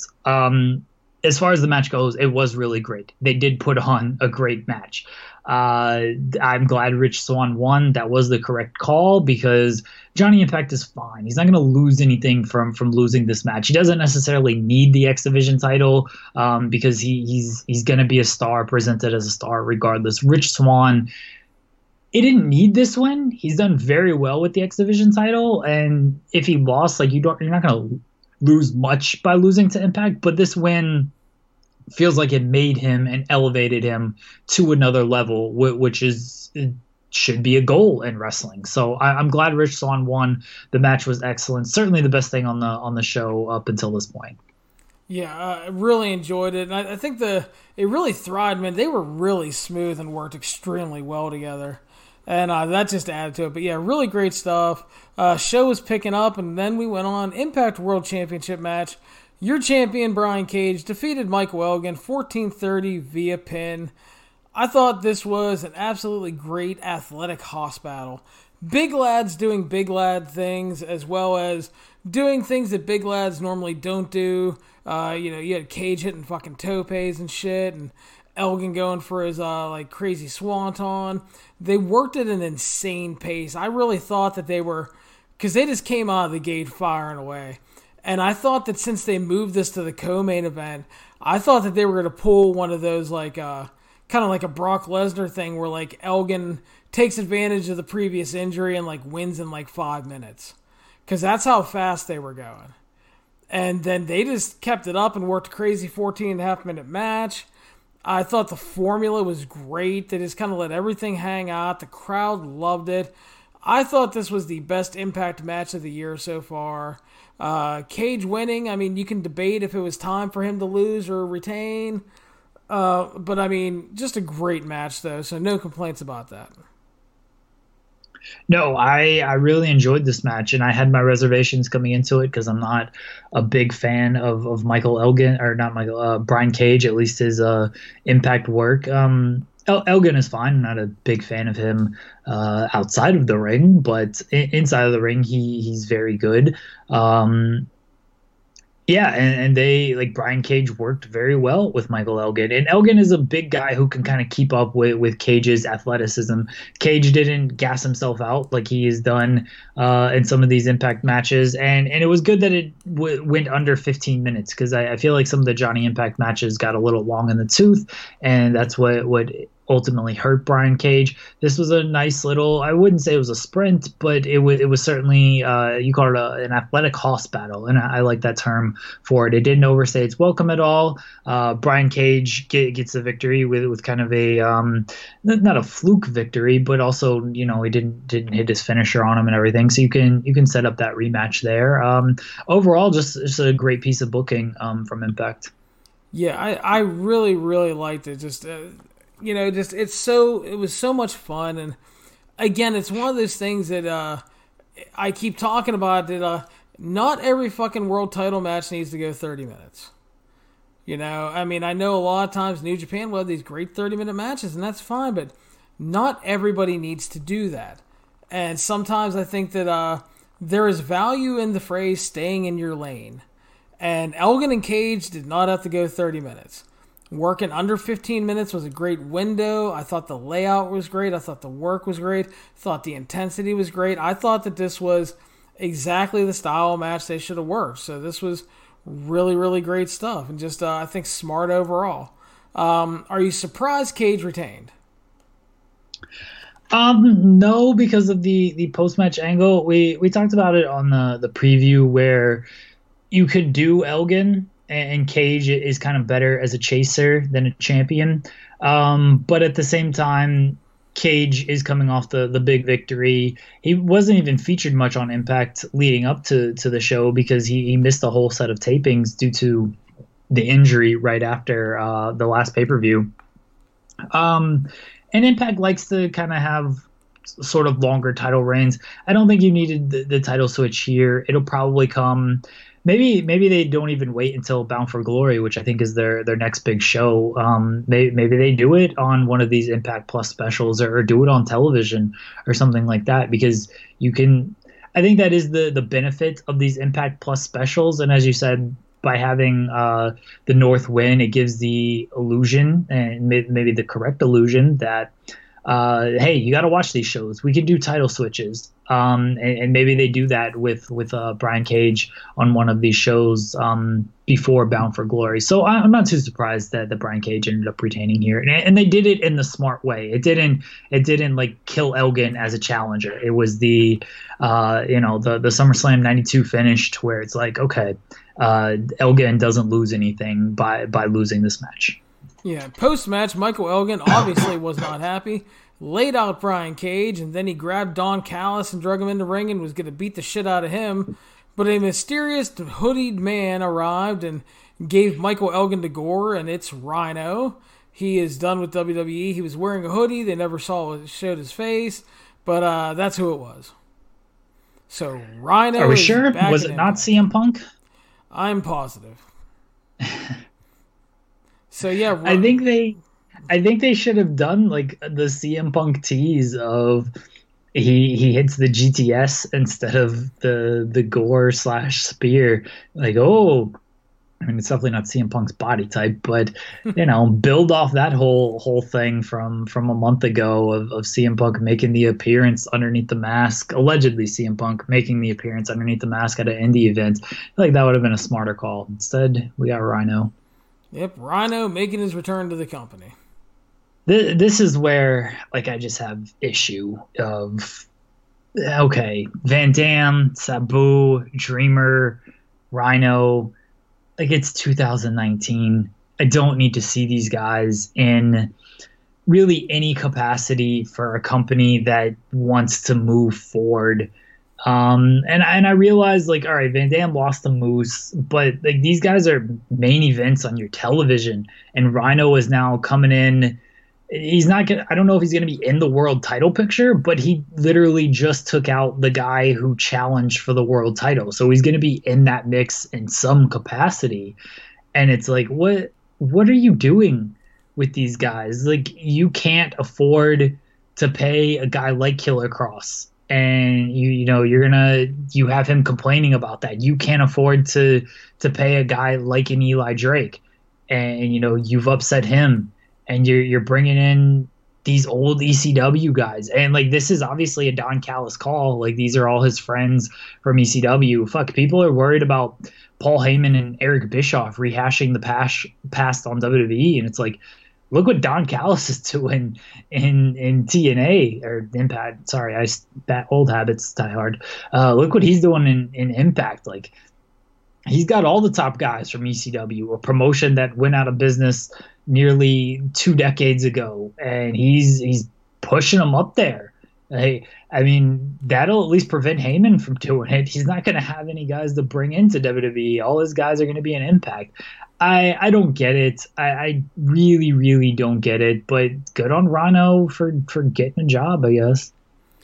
Yeah, I agree. It's like, this is where I have the problem too. It's like, you have guys like Cross and LAX who you should be throwing some money at to keep and building your roster and your stars. But I think that they're falling into the old TNA trap to where they feel that they have to have names. And they're trying to get a new TV deal. And I don't know if Access TV fucking wants old ECW dudes, but that's what they're getting. These guys aren't names. Like, that's the issue, is they're not names. Like, God damn it, Jeremy, Don Callis told me RVD is better than ever. In 2019, these guys are not like, nobody is tuning in to Impact to watch Rob Van Dam in 2019. Like, it's just not. If he shows up in WWE, cool. Like, then it's like, all right, cool. Rob Van Dam's back. Like, no one's watching Impact regardless. Like, they brought in Kurt Angle at nearly his peak and could barely steal an audience. Like, Rob Van Dam, 10 years past his prime, isn't going to steal an audience from or gain an audience from anyone. Like, it's just, people get so caught up on this whole, well, you got to have names and stuff. Like, there really aren't that many names out there. You bring in The Rock, you bring in John Cena, those guys are names. Rob Van Dam, Rhino, they're not names. Yeah, it's not a move that excites me. So, they announced Bound for Glory takes place in Chicago on October 20th. Next pay-per-view. Shocked it's not the same weekend as All Out. Yeah, or the MLW pay-per-view weekend, but which we'll talk about later. But main event time: Sami Callihan defeated Tessa Blanchard 15 minutes via pin. Your thoughts overall? I like this match. I like that it main evented too. The story behind it, what was good. It didn't feel like it was a main event for kind of like the WrestleMania main event, where it's like, okay, the story behind it was there. It wasn't just we're making history with this main event. It was, this is a legitimate main event for this show, and that's big. So it didn't feel like it was forced. It felt very worthy. I like the layout. Tessa got her spots in to where it's like, oh, she could win this match. I'm sort of glad Callahan won, because he needed that victory, and I worried where you would have to go with Tessa if she did win, because then you almost have to push her like as a men's superstar. Not that she isn't worthy, but then you get into a kind of a booking mess if you try to do that and you don't do it correctly. At least in this instance, it's like, okay, Tessa held her own, she didn't win, maybe she can do these kind of matches down the line again, and she's proven herself worthy. But she also has her own division that she can go back to now and really rule that division. And Callahan kind of put her over at the end with the whole handing her the bat thing. Like, all right, yeah, you were a worthy competitor. And it wasn't just like, I'm a man, I beat you, roar. So I really, this is another like really good layout. The work was there, and an enjoyable main event. Yeah, I thought it was very good overall. I thought the layout was strong. I thought it was good and competitive. I thought Tessa looked really good. And like you said, and we talked about in the preview, Sami needed a big pay-per-view win. Because he's been really good on TV. He's been a big part of TV. But every time it comes to a big-time match, he ends up losing. And to his credit, he's stayed over. He's done really well. But there's a point to it when it comes, he has to win. You know, and this was good, and he got that win here. Like I said, post-match, they did the little kind of begrudging respect spot when he handed her the backs. It looked like he was going to kick shit out of her, but handed her the back and left her in the ring, and she got a big pop afterwards. And yeah, Tessa looked great, and I hope they can kind of refocus on the knockouts. They have a lot of talent in there right now, so her getting back into the mix of everything. Hopefully they have a good plan laid out. Yeah, we'll see where they go with Tessa and with Sammy now. Again, Tessa kind of made after this, and if you go back to the Knockouts division, not saying she can't do it, but she should certainly she should win that title. Like you almost like I want them to build around just a Tessa and Jordynne Grace feud and have that headline a pay-per-view, because it most certainly can.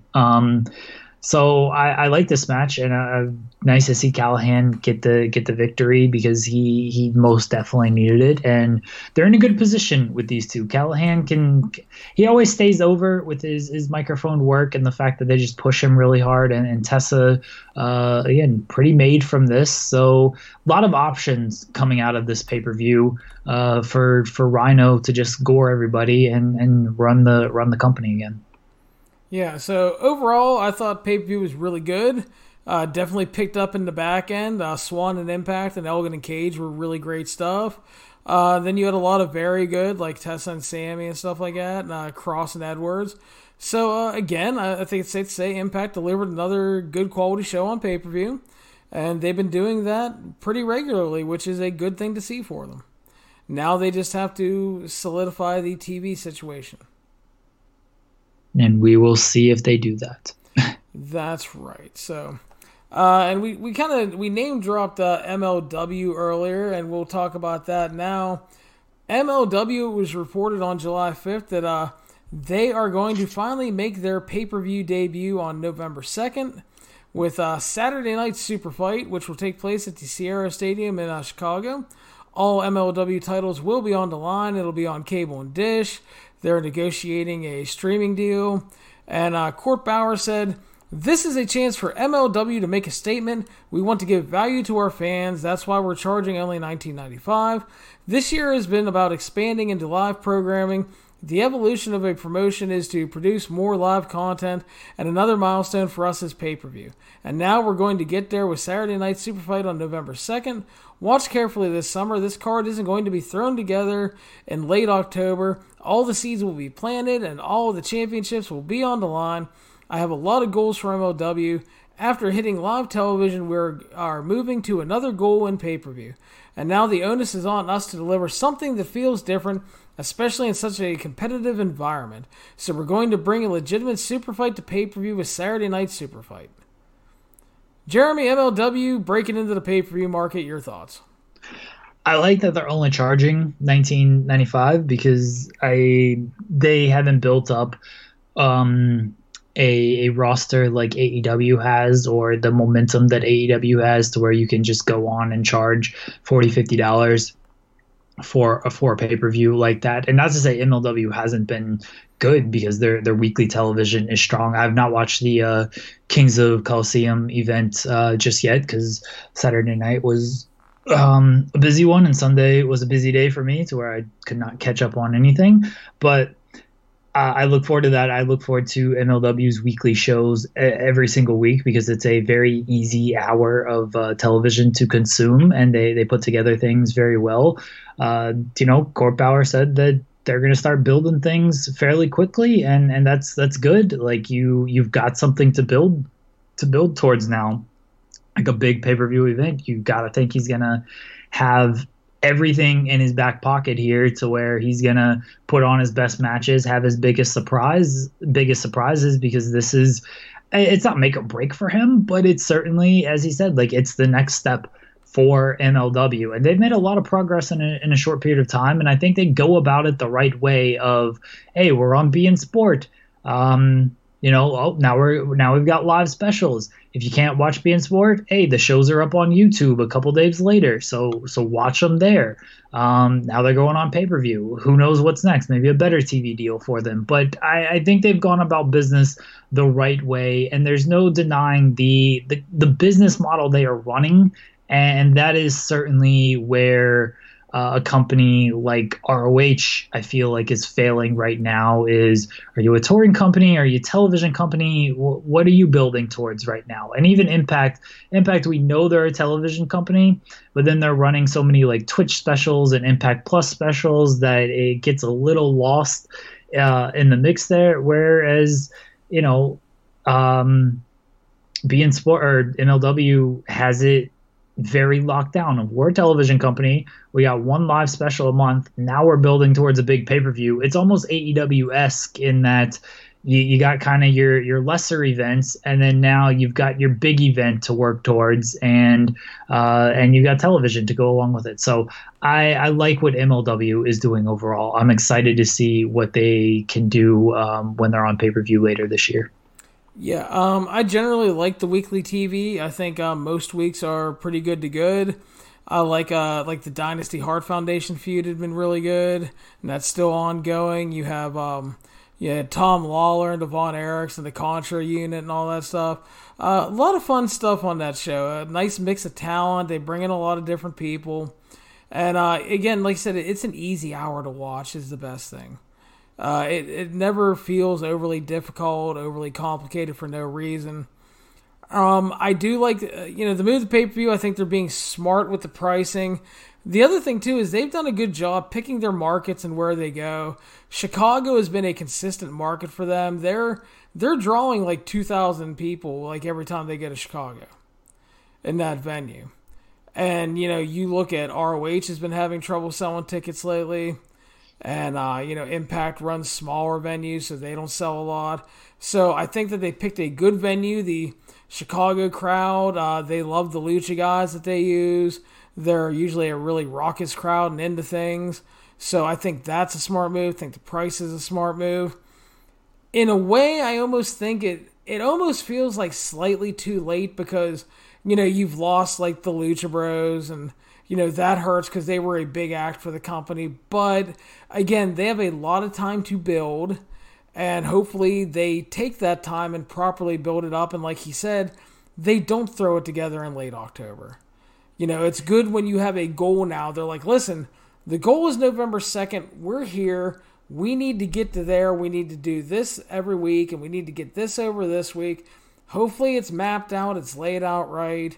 And, yeah, I am kind of excited to see what they can do on pay-per-view.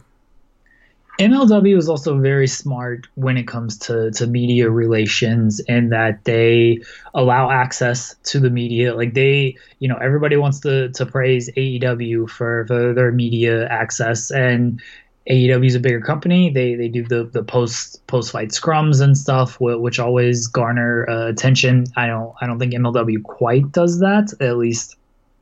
They don't get the attention for it that AEW does. But every single day, like, I don't know if you still get them, but I certainly get them. MLW is sending out a press release on, hey, this match has been added to this card, or we're doing this, or we're doing that. Literally every single day they send out a new press release. And if you're in the wrestling news media, this is just such easy content for you to post. It's hey, Major League Wrestling sent us the following press release, copy and paste, you get a full post out of it. There's nothing, it's so easy. You don't have to search for any type of story on it. Like it makes our job as news writers very simple because they give you the story right then and there, and you're always going to post it as a single story. It's not like, oh, hey, Impact announced this match for their Impact Plus special, and they said 2 words about it, and that's it, and they gave you no real details. Like, all right, you might throw that in there where, all these wrestling sites do, like, grouping news posts of you have 2, 3, 4, 5 items, little quick hit items that you just throw in there because you have to hit a certain word count, taking everybody behind the scenes. You have to hit a certain word count, and like this match, you're not going to get the words you need if you're just posting this match. MLW, they're sending you this 400, 500 word press release. It gets your word count. You put it out there, you post it. They get a whole post dedicated to themselves when they do this stuff. And it's that's really, really smart because it's always going to get out there. And wrestling writers don't have to search for it. They don't have to check the Twitter feed. They don't have to, aggregate on other stuff. They don't have to go to the website. If you're a news writer, you sign up for their press release list. They're very easy to work with. They send it right to you. It's so simple. And the MLW was smart in that ways to just get these press releases out there. Yeah, and it is too. And the other thing is beIN Sports has been really good for them too, because every week I get the TV primer from the beIN Sports PR lady. This is what's on Friday night's episode of MLW Fusion, blah blah blah blah blah. And it's like, you need to make sure you're getting that stuff out because we were talking kind of the hierarchy right now in terms of U.S. companies, and it's obviously WWE's number one, and nobody's touching them. AEW, I think it's safe to say, is number two. And then you're in this kind of quagmire to where, ROH would have been an easy number three, but now they're having a lot of ticket problems because you're having, you're losing the elite guys and SCU and Adam Page and Cody and everybody is just that's really coming to bite them. And they brought in new people, but they're not really making stars, and the shows don't feel must to see.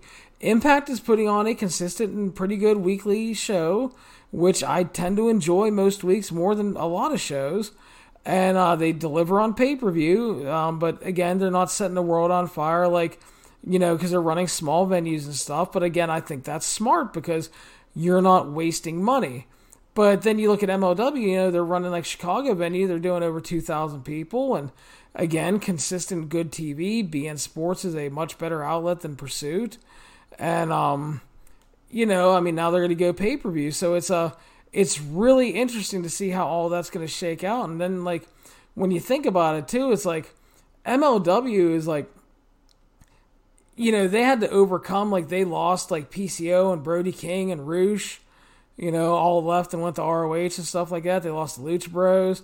So they kind of got raided a bit, too, but they're still trucking along and bringing people in and stuff. And, yeah, it's a definitely interesting time because right now it's definitely WWE and then AEW, and then underneath you got ROH and Impact and MLW just fighting for what's left of the market share, Yeah, I didn't mention MLW earlier, but they're certainly in that third grouping behind the top two, and it is unfortunate for them because they don't seem to have they have a partnership seemingly with AAA with the talent they use there, and even CMLL with some of the talent they use. They seem to have a good partnership with those promotions in Mexico.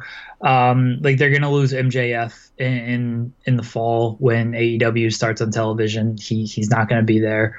They're probably, as a result, the dynasty will certainly take a hit. They've still got their guys. They've got talent. Everybody is really high on Jacob Fatu. They could I just put the title on him. They could lose him in short order. They're in a tough position, but they do a good job despite the position that they are in, and they can build up stars fairly quickly. I think Court Bauer knows what he is doing, and that's a positive sign. MLW, when it was around in the 2000s, was a fine product. It was just kind of got engulfed as the independent scene started to die out a little bit, and everybody went elsewhere. But now, the independent scene is so strong that it has more of a market, and Court Bauer, and he knows what he's doing. He's very smart with the deals he is making and the partnerships he is forming. He's just, unfortunately, maybe a little bit too smart almost, and that he's building guys up, and then other companies really want these guys, and MLW is just not going to be able to match them. So it's a tough position to be in if you are a place like MLW, and I think they need some type of partnership because that's where ROH is doing better than they probably should, in that I think MLW is a better place to be than ROH right now. But ROH was able to get Roosh, Brody King, PCO because of their partnerships. Where if MLW had the New Japan partnership, those guys probably stay in MLW. They probably get Jeff Cobb as well, and who knows where ROH is. Impact, they don't have necessarily those partnerships per se, but they do have more of a historical presence, good or bad, that it is there, and I think that helps them. MLW doesn't quite have those solid partnerships, and they certainly don't have the historical presence being away for as long as they were.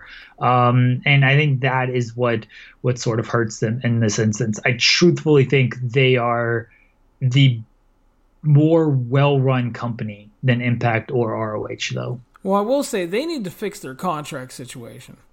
Cause I don't know if they have contracts. I've heard all kind of sketchy stuff about the contracts, and when they announced that they signed Roosh, they talked about how Roosh was locked in, and then the next thing you know, he got out of there and went to ROH, and MJF was reportedly locked in, and he's going to leave for AEW.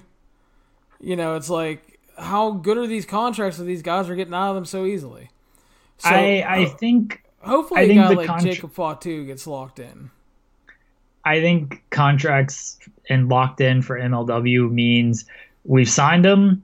He's here. He's going to be on all our shows regularly until an actual real contract offer comes along. I think that's what it means by locked in, because I really don't think anybody is locked in any promotion outside of WWE and now AEW, maybe ROH to some extent, but I'm willing to bet when I guess they can't just straight up steal Marty, but I don't think MLW is in a position to where you're locking up talent on any type of exclusive deal for a long-term time. I think, I don't know. I agree with you that they need to figure that out. MLW contracts certainly don't seem all that legally binding compared to other promotions. And that's a shame too, because again, I think MLW is a better promotion than ROH and Impact. And if I'm a wrestler out there, I'd want to hitch my wagon to MLW, but I understand that the relationships ROH have and maybe even the money that Impact can offer, because they seem to be still offering good money, at least relative to everybody else, that wrestlers would want to go there. Yeah, it's going to be really interesting. I think the good news is right now it's unless things drastically change. It's not the greatest position in the world, but there's plenty of room for ROH, MLW, and Impact. You know, you're going to have the different tiers. It's like any sport that has different level of leagues and stuff. You know, there's room for it because there's demand right now. And, you know, we're in this, like, you know, I talk about it a lot. We're kind of in like a golden age of wrestling to where you can take in so much content now. And, like, if you would have told, like, young tape trading Larry that I would have had, like, all this wrestling at my disposal, at my fingertips with ease. You know, because it's like, you look at all the subscription services. WWE Network, Impact Plus, New Japan World, All Japan's version. DDT has a thing. Fucking Dragon Gate, Progress. I mean, just tons and tons of, independent TV. All this shit. I mean, it is insane how much wrestling you could watch if you want and if you have the time. And that's just spectacular. And that's not even talking about, like, the stuff you still have to torrent, like fucking Noah and shit, because, like, it's not on anything. So it's like, it's just amazing everything you can get with these. So it's a really great time to be a fan, obviously. Again, there's plenty of room for everybody. They all play various roles, and, you know, a company like MLW is just their role to a point, unless they grow and can, you know, deliver better contracts, is, you know, Court Bauer is going to make stars, and it's going to be like early ROH. You're going to make stars, and you're going to lose guys, and then you're going to have to make new stars, and you're going to have to make guys. ROH is still doing that to this day. Impact is doing that. So it's just, there's so many places for people to go and make money, and that's good for everybody in the business. and it's good for us as fans, and it's good for us as businessmen. So, yeah, exciting time for MLW. I wish them the best of luck. I'm really curious to see how the pay-per-view goes and what is all going to be on it. And, yeah, I mean, by that time, since it's November, yeah, you're not going to have MJF on that show now, so the Dynasty should be dead by then. And they've been slowly teasing that for weeks, though. Alexander Hammerstone has had enough of these rich assholes. Yeah, but they just put the titles on them, the tag team titles. So they got a little while before AEW starts on TV. They can figure it out. Yep, but anyway, really interesting stuff. So well, I'm kind of really interested to see how that card is going to shake out by then, because we got plenty of time. We still have the rest of July, all of August, all of September, all of October. So there's a lot of TV between now and then. And, yeah, we'll see. But MLW will be heading to pay-per-view. But, Jeremy, I think we had a really good weekend here in Dallas between the G1 and Slammiversary. A lot of good wrestling, a lot of good times to be had, and I enjoyed it.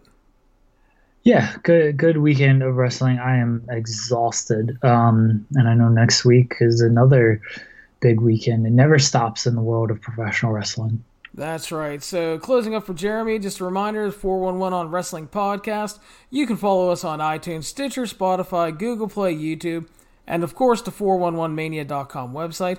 Please make sure to subscribe and share the show. And if you have time, leave us a 5-star review, and we will talk to you later this week.